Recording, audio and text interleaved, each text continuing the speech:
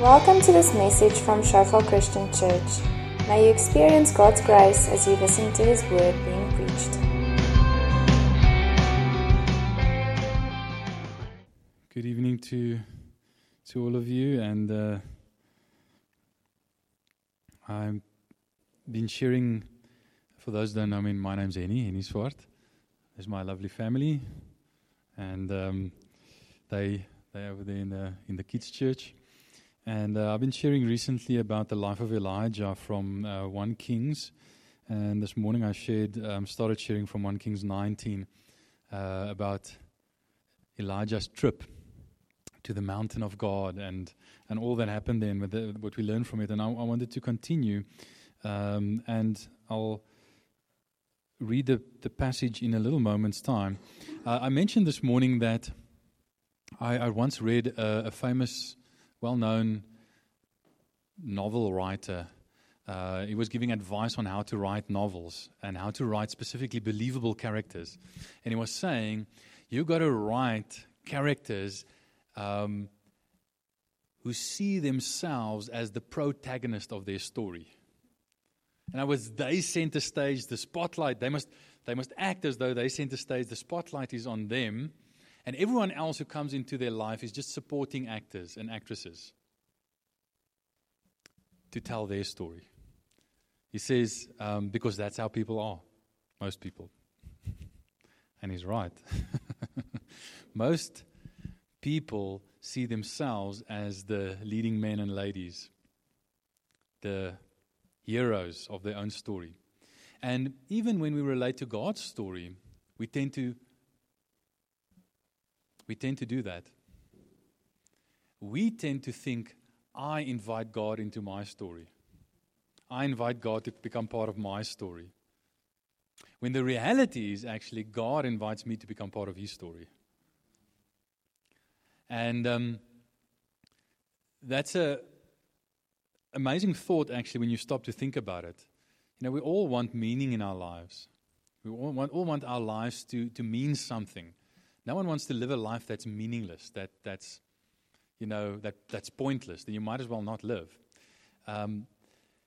And it's amazing how when we serve God and start experiencing that mega shift from me being the center of my own life to God being the center of my life, from me inviting God into my story to become part of my story, to me responding to God's invitation to become part of His story, how much deeper the meaning of our lives become, and how much, in ways that we cannot even imagine or control. And one of the things I just want to highlight from this story of Elijah that we're going to read, or the portion of the Elijah story that we're going to read tonight, is exactly that. Without Elijah realizing it, and without Elijah trying to accomplish it, his life had meaning on levels that I don't even know if he realized it, because he was serving God, and he'd become part of the divine drama, the cosmic story, his story, not Elijah's story, God's story, his story, history. Is God's story. And so I'm just going to read this portion of Scripture to you, and then I'm going to discuss it along those lines. So it says in 1 Kings 19, I'm going to read from verse 7 to 18, it says, the angel of the Lord came back a second time and touched him, that's Elijah, and said, get up and eat, for the journey is too much for you. And like I said, I preached about that this morning, so if you want to sort of catch up, you're welcome to download it and listen to the sermon. Verse 8 says, so he got up and ate and drank, and strengthened by the food, he traveled 40 days and 40 nights until he reached Horeb, the mountain of God. Some of you would think like Horeb, what mountain is that? It's more commonly known by another name, Mount Sinai. So the mountain of God, Mount Sinai, where Moses met with God, and where God gave the 10 Commandments, the 2 tablets of the 10 Commandments. We made a covenant with Israel, and we actually made Israel a nation. The mountain of God. There he went into a cave and spent the night. And the word of the Lord came to him, what are you doing here, Elijah? And he replied, I have been very zealous for the Lord Almighty. The Israelites have rejected your covenant, broken down your altars, and have put your prophets to death with the sword. I'm the only one left, and now they're trying to kill me too. And the Lord said, go out and stand on the mountain in the presence of the Lord, for the Lord is about to pass by. Then a great and powerful wind tore the mountains apart and shattered the rocks before the Lord. Man, that must be a strong wind. A wind that can break a rock is like a serious wind. So the wind tore and shattered the rocks before the Lord. But the Lord was not in the wind. And after the wind, there was an earthquake, but the Lord was not in the earthquake. After the earthquake came a fire, but the Lord was not in the fire. And after the fire came a gentle whisper. The Old King James Version said a still small voice.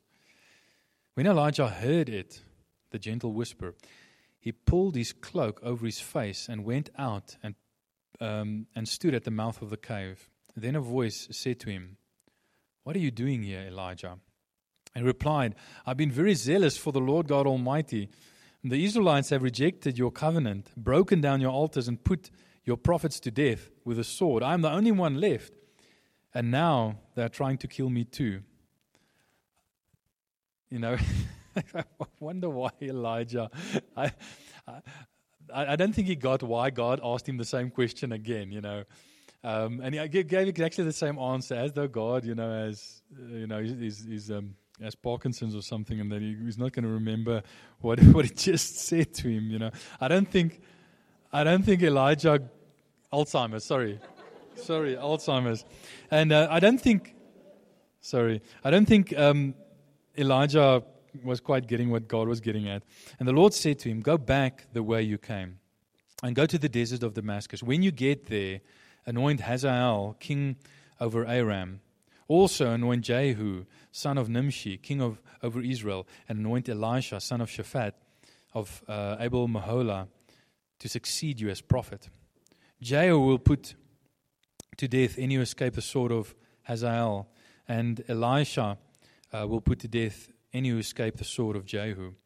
Yet I reserve, or literally, it's in the perfect tense, I have reserved 7,000 in Israel, all whose knees have not bowed down to Baal and whose mouths have not kissed him. So, what I just want to show you is, there's a lot of what happens on just the immediate, the obvious level here in Elijah's story. But there's a lot that parallels Moses' life. And I don't even think that Elijah was aware of this. Okay? So this morning I discussed what happens just sort of on a practical level and gave some insights from that. But even though Moses is not mentioned at all explicitly in this passage, I'm going to show you that he's all over the place, implied. Okay? Firstly, Elijah is actually presented as a second Moses, and then Elijah and Moses both receive the word of the Lord in a very special way. And then Elijah and Moses both thought they stood alone. So let's just look at those parallels, firstly, between Elijah and Moses. And the writer of Kings intentionally records this episode in Elijah's life in a way that reflects the experience of Moses. And you're going to see now that there are lots and lots of parallels. And here's just a tip. When you're reading the Bible, if you really want to understand the Bible, make sure that, or let me put it differently, the better you know the Bible, the whole Bible, the better you'll understand every individual part of it. Because the Bible, the book that the Bible most references is the Bible. Okay? But it does it subtly because it assumes those reading it know it well enough so that the references will be picked up. But so often we read the Old Testament or even the New Testament, and there are subtle references, and we miss them completely, and we miss the richness and the depth of what the Bible is saying. I did my master's a couple of years ago, and I did it on Luke Acts, which were both written by Luke, and how he used Isaiah. And he explicitly quotes it 11 times, Isaiah, where he says, and as Isaiah the prophet says, and then he gives a quote. But he references it, apart from, those are explicit quotes, but with implicit allusions, I counted more than 120, just to the book of Isaiah in the Old Testament. One Old Testament book. In the book of Luke and Acts, more than 120 times.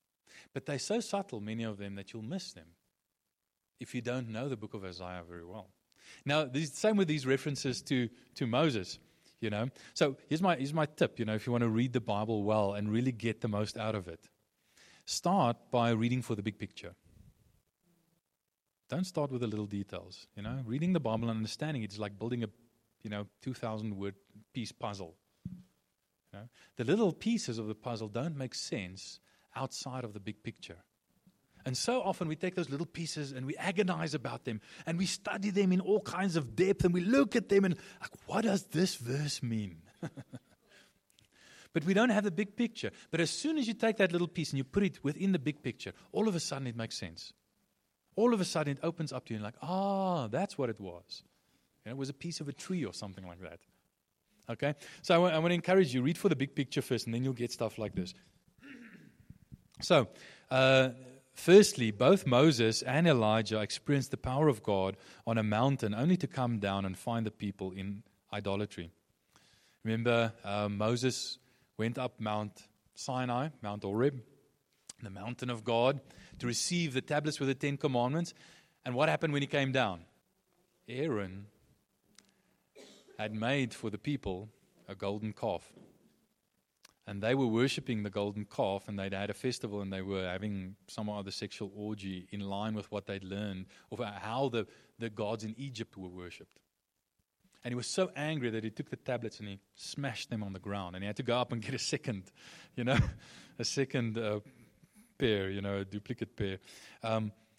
Similar with Mount Carmel.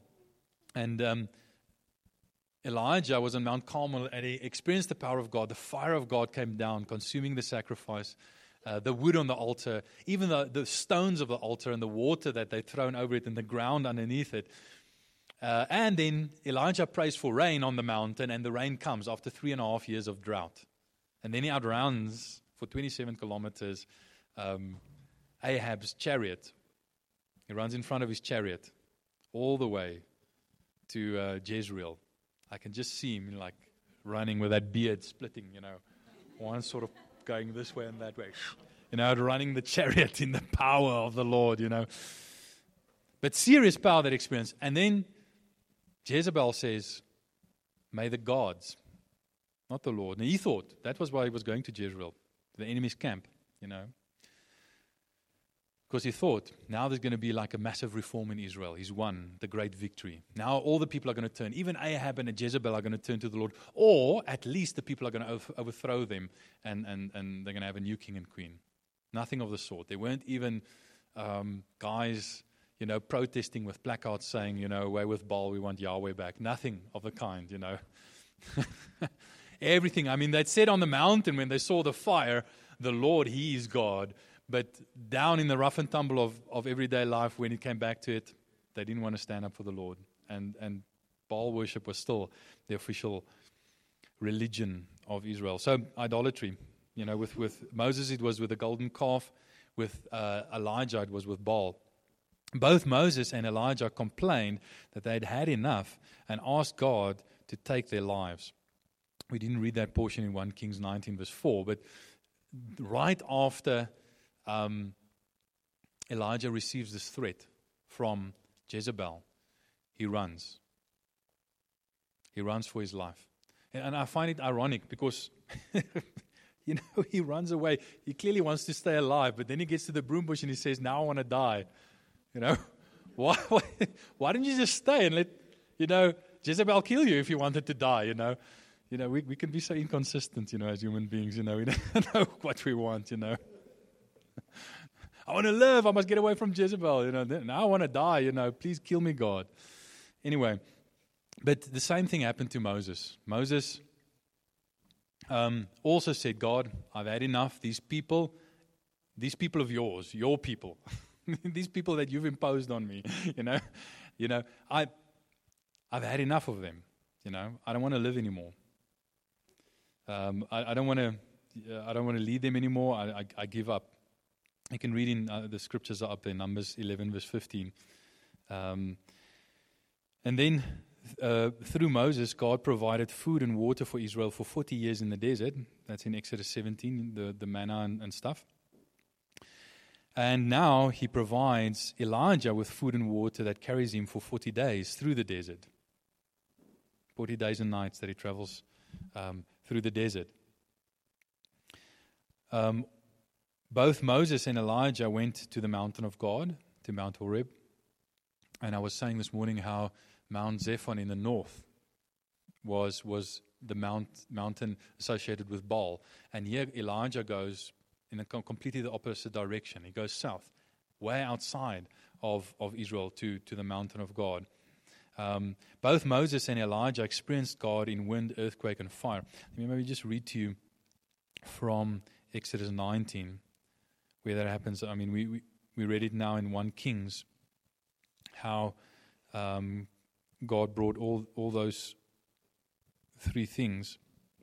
In verse 18, it says, Mount Sinai, that's Mount Horeb's other name, was covered with smoke, because the Lord descended on it in fire. And smoke billowed up, and it was like the smoke from a furnace. And the whole mountain trembled violently, and there was sound of a mighty trumpet, louder and louder.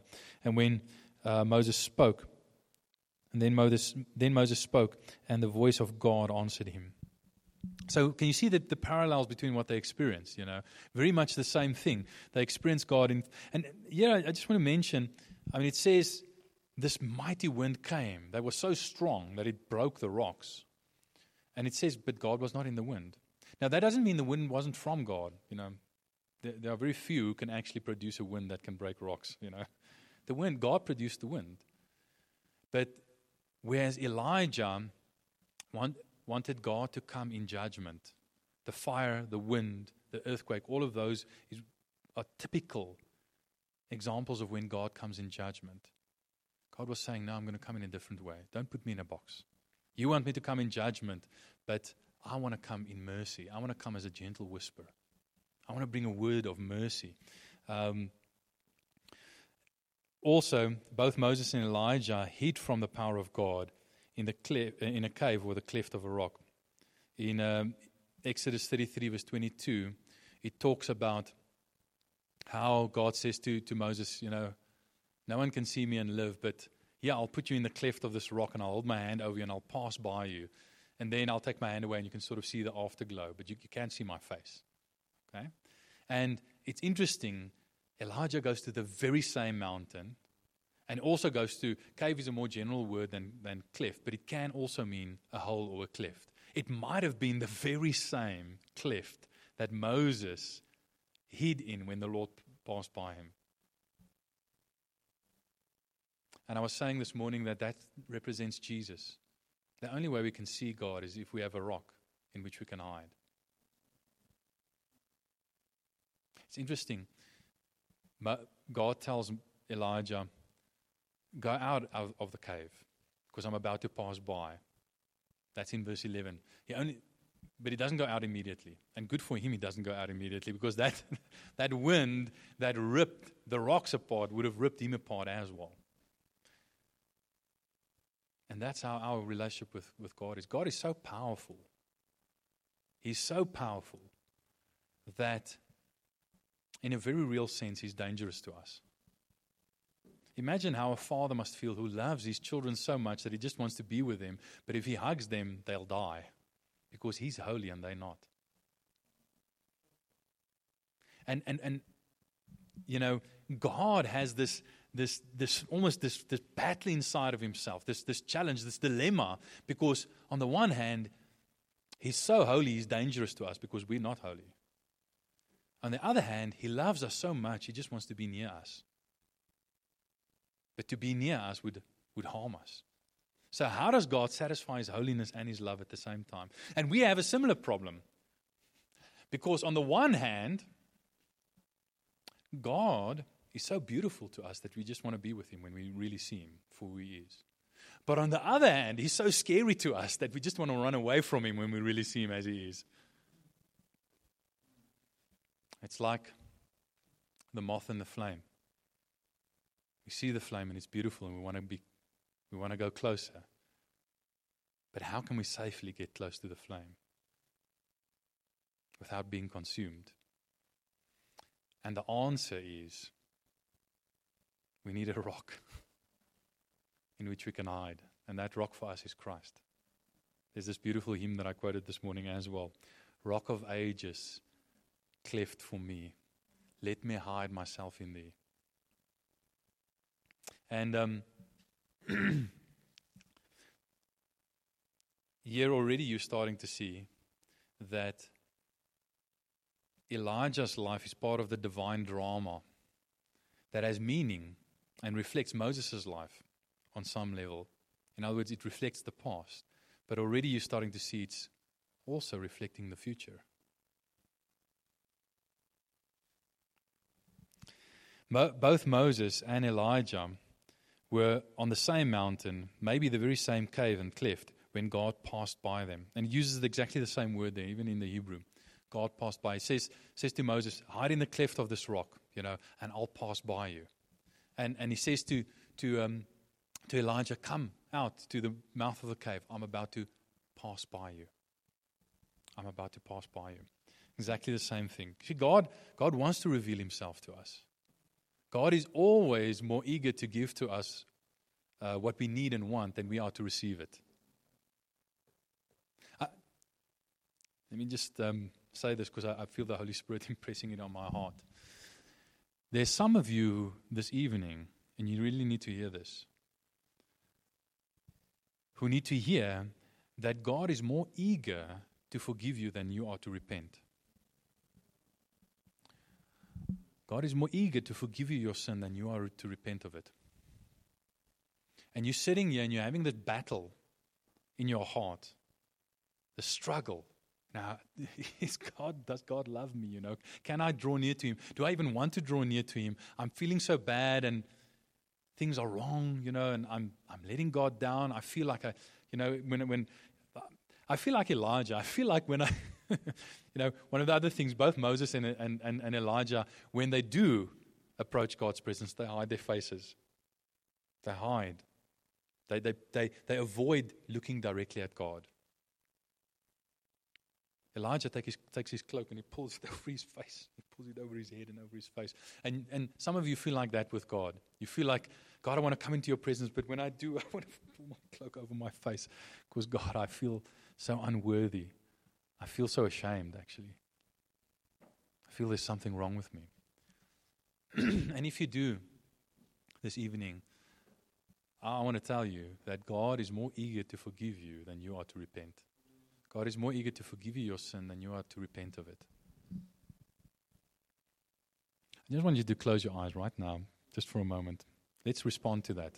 And if that resonates with you, if that touched the nerve and you sometimes feel like that,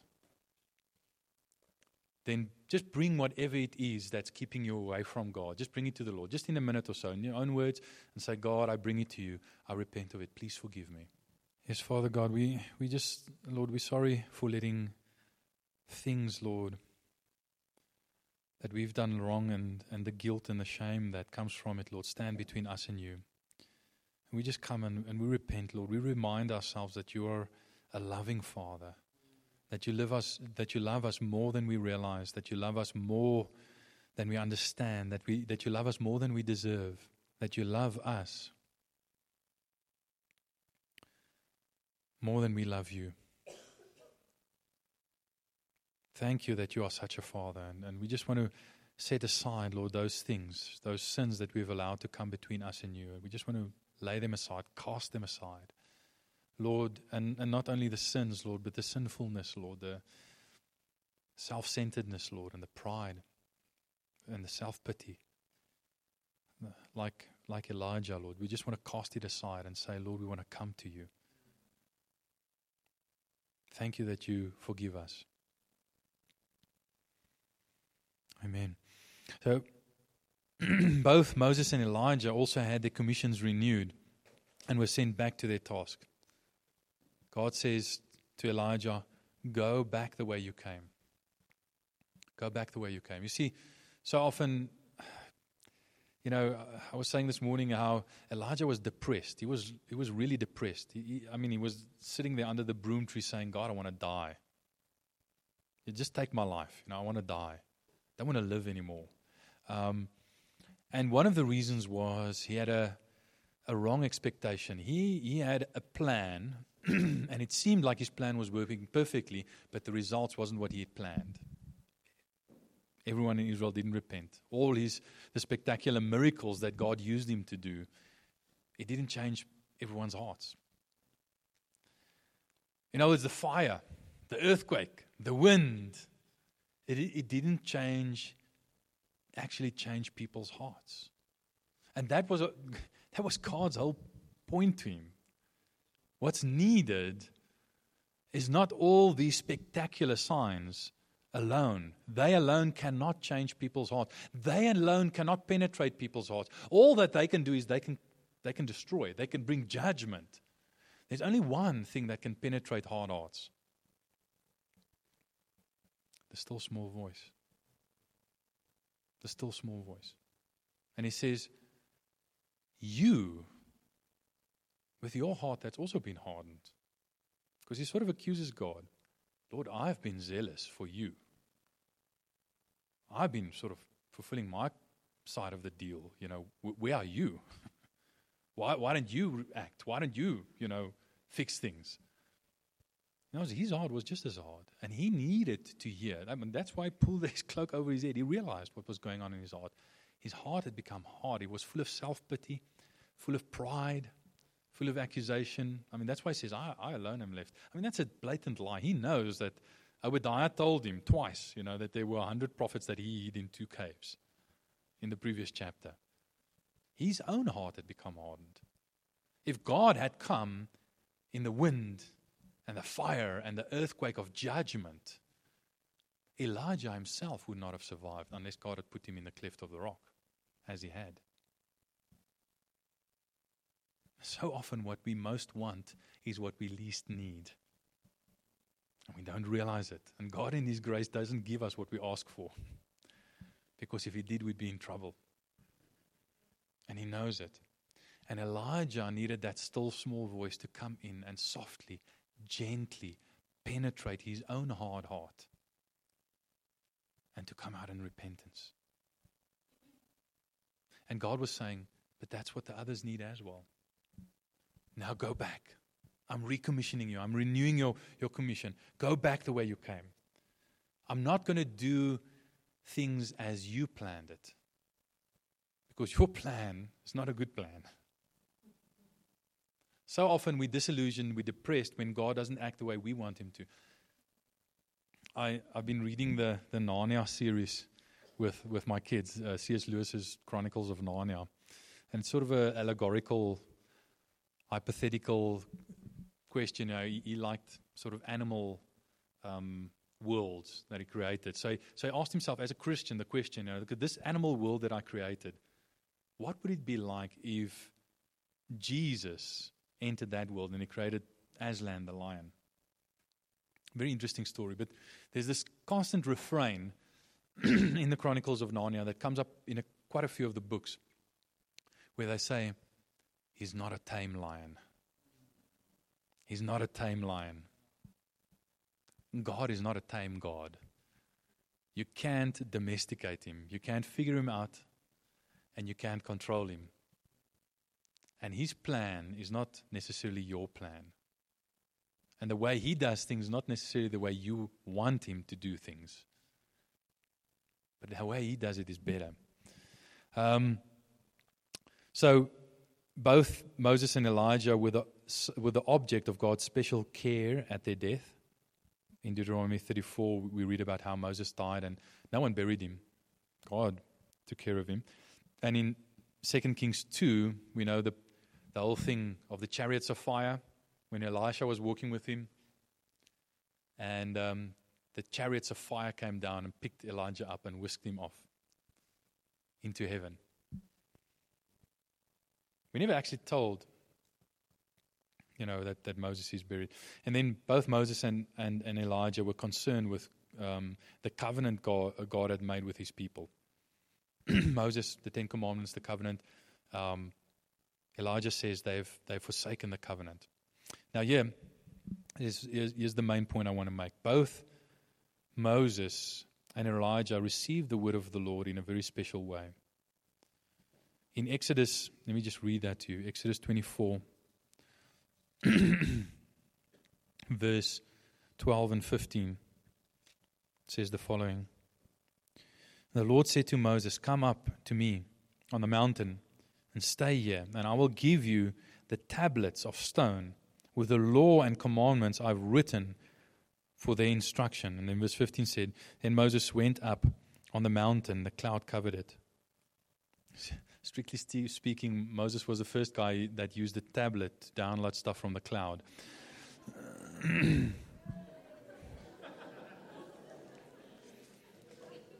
But there's these two tablets of the Ten Commandments, which God wrote with his own finger, in the stone, the commandments of God, the law of God, the word of God. With Elijah, God takes it a step further. It's not commandments written with the finger of God in tablets of stone. It's a gentle whisper. It's a still small voice, the sound of a gentle whisper. And we see the fulfillment of that. Firstly, we see it in the New Testament, in the life of Jesus. And I'm going to close with this. I'm not going to get through everything I wanted to say. But I think this is where God wants me to land. I'm just going to read this to you. It says in Matthew 17. It says, after 6 days, Jesus took with him Peter, James, and John, the brother of James, and led them up a high mountain by themselves. See, mountain again. There he was transfigured before them, and his face shone like the sun, and his clothes became white as the light. Just then there appeared before them Moses and Elijah talking with Jesus. Whoa, the very two people we've been speaking about, Moses and Elijah. After Peter said to Jesus, "Lord, it is good for us to be here. If you wish, I will put up 3 shelters, one for you and one for Moses and one for Elijah." Mark says he said this because he didn't know. He was like babbling, Peter had foot-in-mouth disease, He was always ready, fire, aim, Peter, He always spoke before he thought about it. So, in verse 5 it says, while he was still speaking, a bright cloud enveloped them, and a voice from the cloud said, same as with Moses, the cloud on the mountain, "This is my son, whom I love. With him I'm well pleased. Listen to him." When the disciples heard this, they fell face down on the ground, terrified. But Jesus came and touched them. "Get up," he said. "Don't be afraid." When they looked up, they saw no one except Jesus. In other words, what that's telling us is that gentle whisper, that still small voice that Elijah heard that touched his heart so much, the embodiment, the epitome of it is Jesus. God says, "This is my beloved Son in whom I'm well pleased. Listen to him." Here you have on the mountain the 2 guys who went up on a mountain to see the face of God, to hear the voice of God, to experience the presence of God. The 2 guys who God attended to at their death, and the one was taken up in the chariot of fire, They come back. Now we understand why God, gave such special care, at their death. Because he was planning to send them back. Now he sends them back again to a mountain. Moses representing the Torah, the first 5 books of the Bible. Elijah representing the prophets, the law and the prophets, the Old Testament, the Word of God. And with them as witnesses, God the Father speaks like he did to Moses, like he did to Elijah. And he says, Not listen to Moses, he wrote the first 5 books of the Bible. Or listen to Elijah, he represents the prophets. What does he say? He says, this is my beloved Son, listen to him. He's the fulfillment of all the law and the prophets.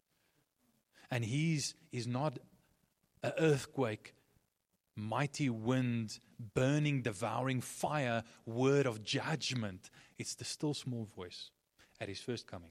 The still small voice. The gentle whisper, the word of grace that is so gentle it penetrates through our psychological armor, gets right inside of us and changes our hearts, transforms our hearts, softens our hard hearts like it did for Elijah. But that's not the end of it. In 2 Corinthians, I just want to end with this scripture, if I can find it. Here we go. 2 Corinthians chapter 3. It says in verse, I'll read to you from verse 5. Let me read from verse 4. Such confidence as this is ours in Christ before God. Not that we are competent in ourselves to claim anything of ourselves, but our competence comes from God. He has made us competent as ministers of the new covenant, not of the letter, but of the Spirit. For the letter kills, but the Spirit gives life. Now, if the ministry that brought death, which was engraved in letters on stone, came with glory, so that the Israelites could not look steadily at the face of Moses because of its glory, fading though it was, will not the ministry of the Spirit be even more glorious?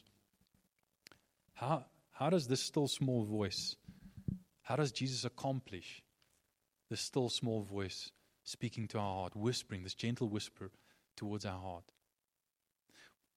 What he does there, and this the scripture is so often misinterpreted. We often say that the letter kills and the Spirit gives life. So, the letter, scripture, the Bible, that kills.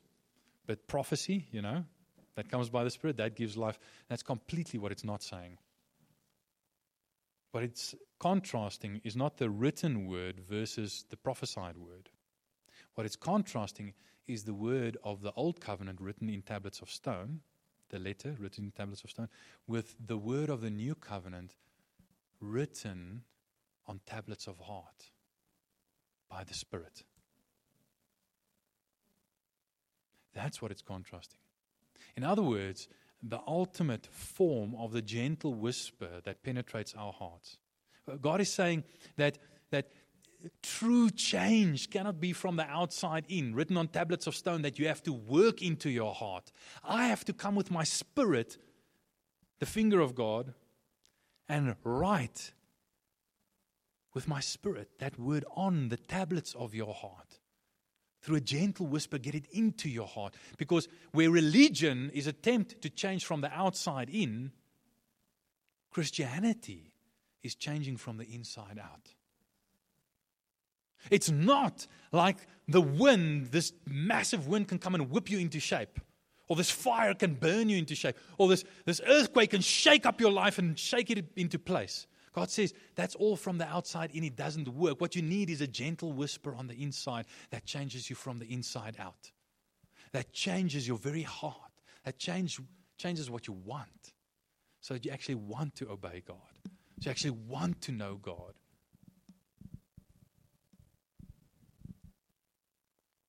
And that's why he can say in verse 18 of 1 Kings 19, I have reserved for myself 7,000 who have not bowed the knee to Baal. With my gentle whisper, which is not as spectacular as you'd like it to be, Elijah, I have reserved for myself a remnant. And God always reserves a remnant. And those who are the remnant are those whose hearts have been penetrated by that still small voice, by Jesus himself.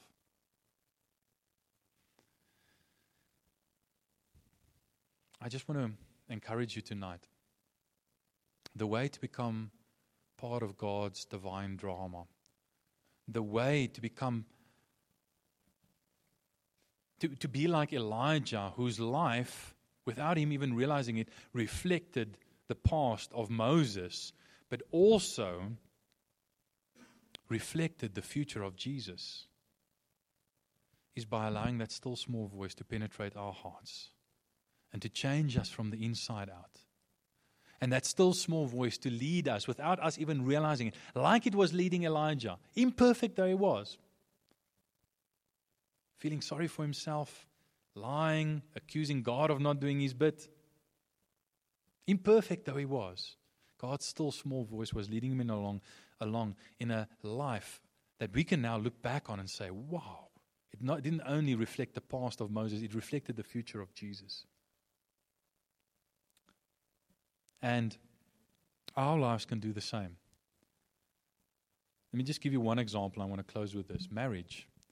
Paul talks about marriage in Ephesians 5, and he talks about husband who's the head and must love, and the wife who must submit. And then he says, but I'm actually talking about Christ and the church.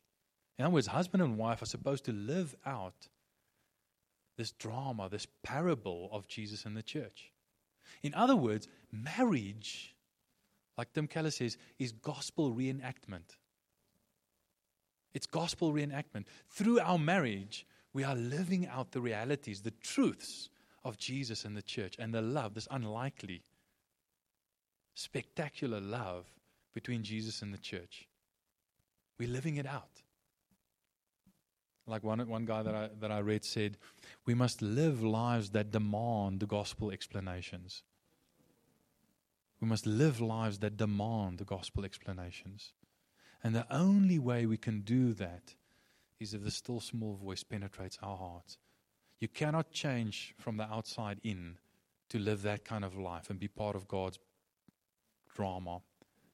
You can only do it from the inside out. God has to do it from the inside out.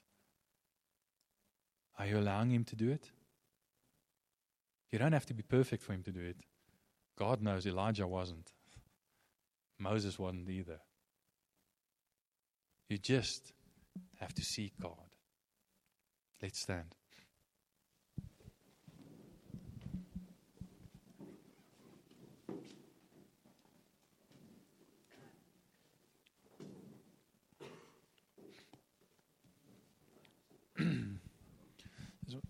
Just want you to close your eyes where you're standing.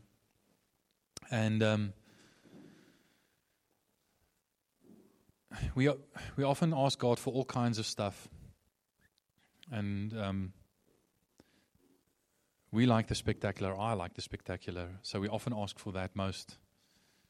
But let's tonight ask for something that's not spectacular. Let's ask for that gentle whisper.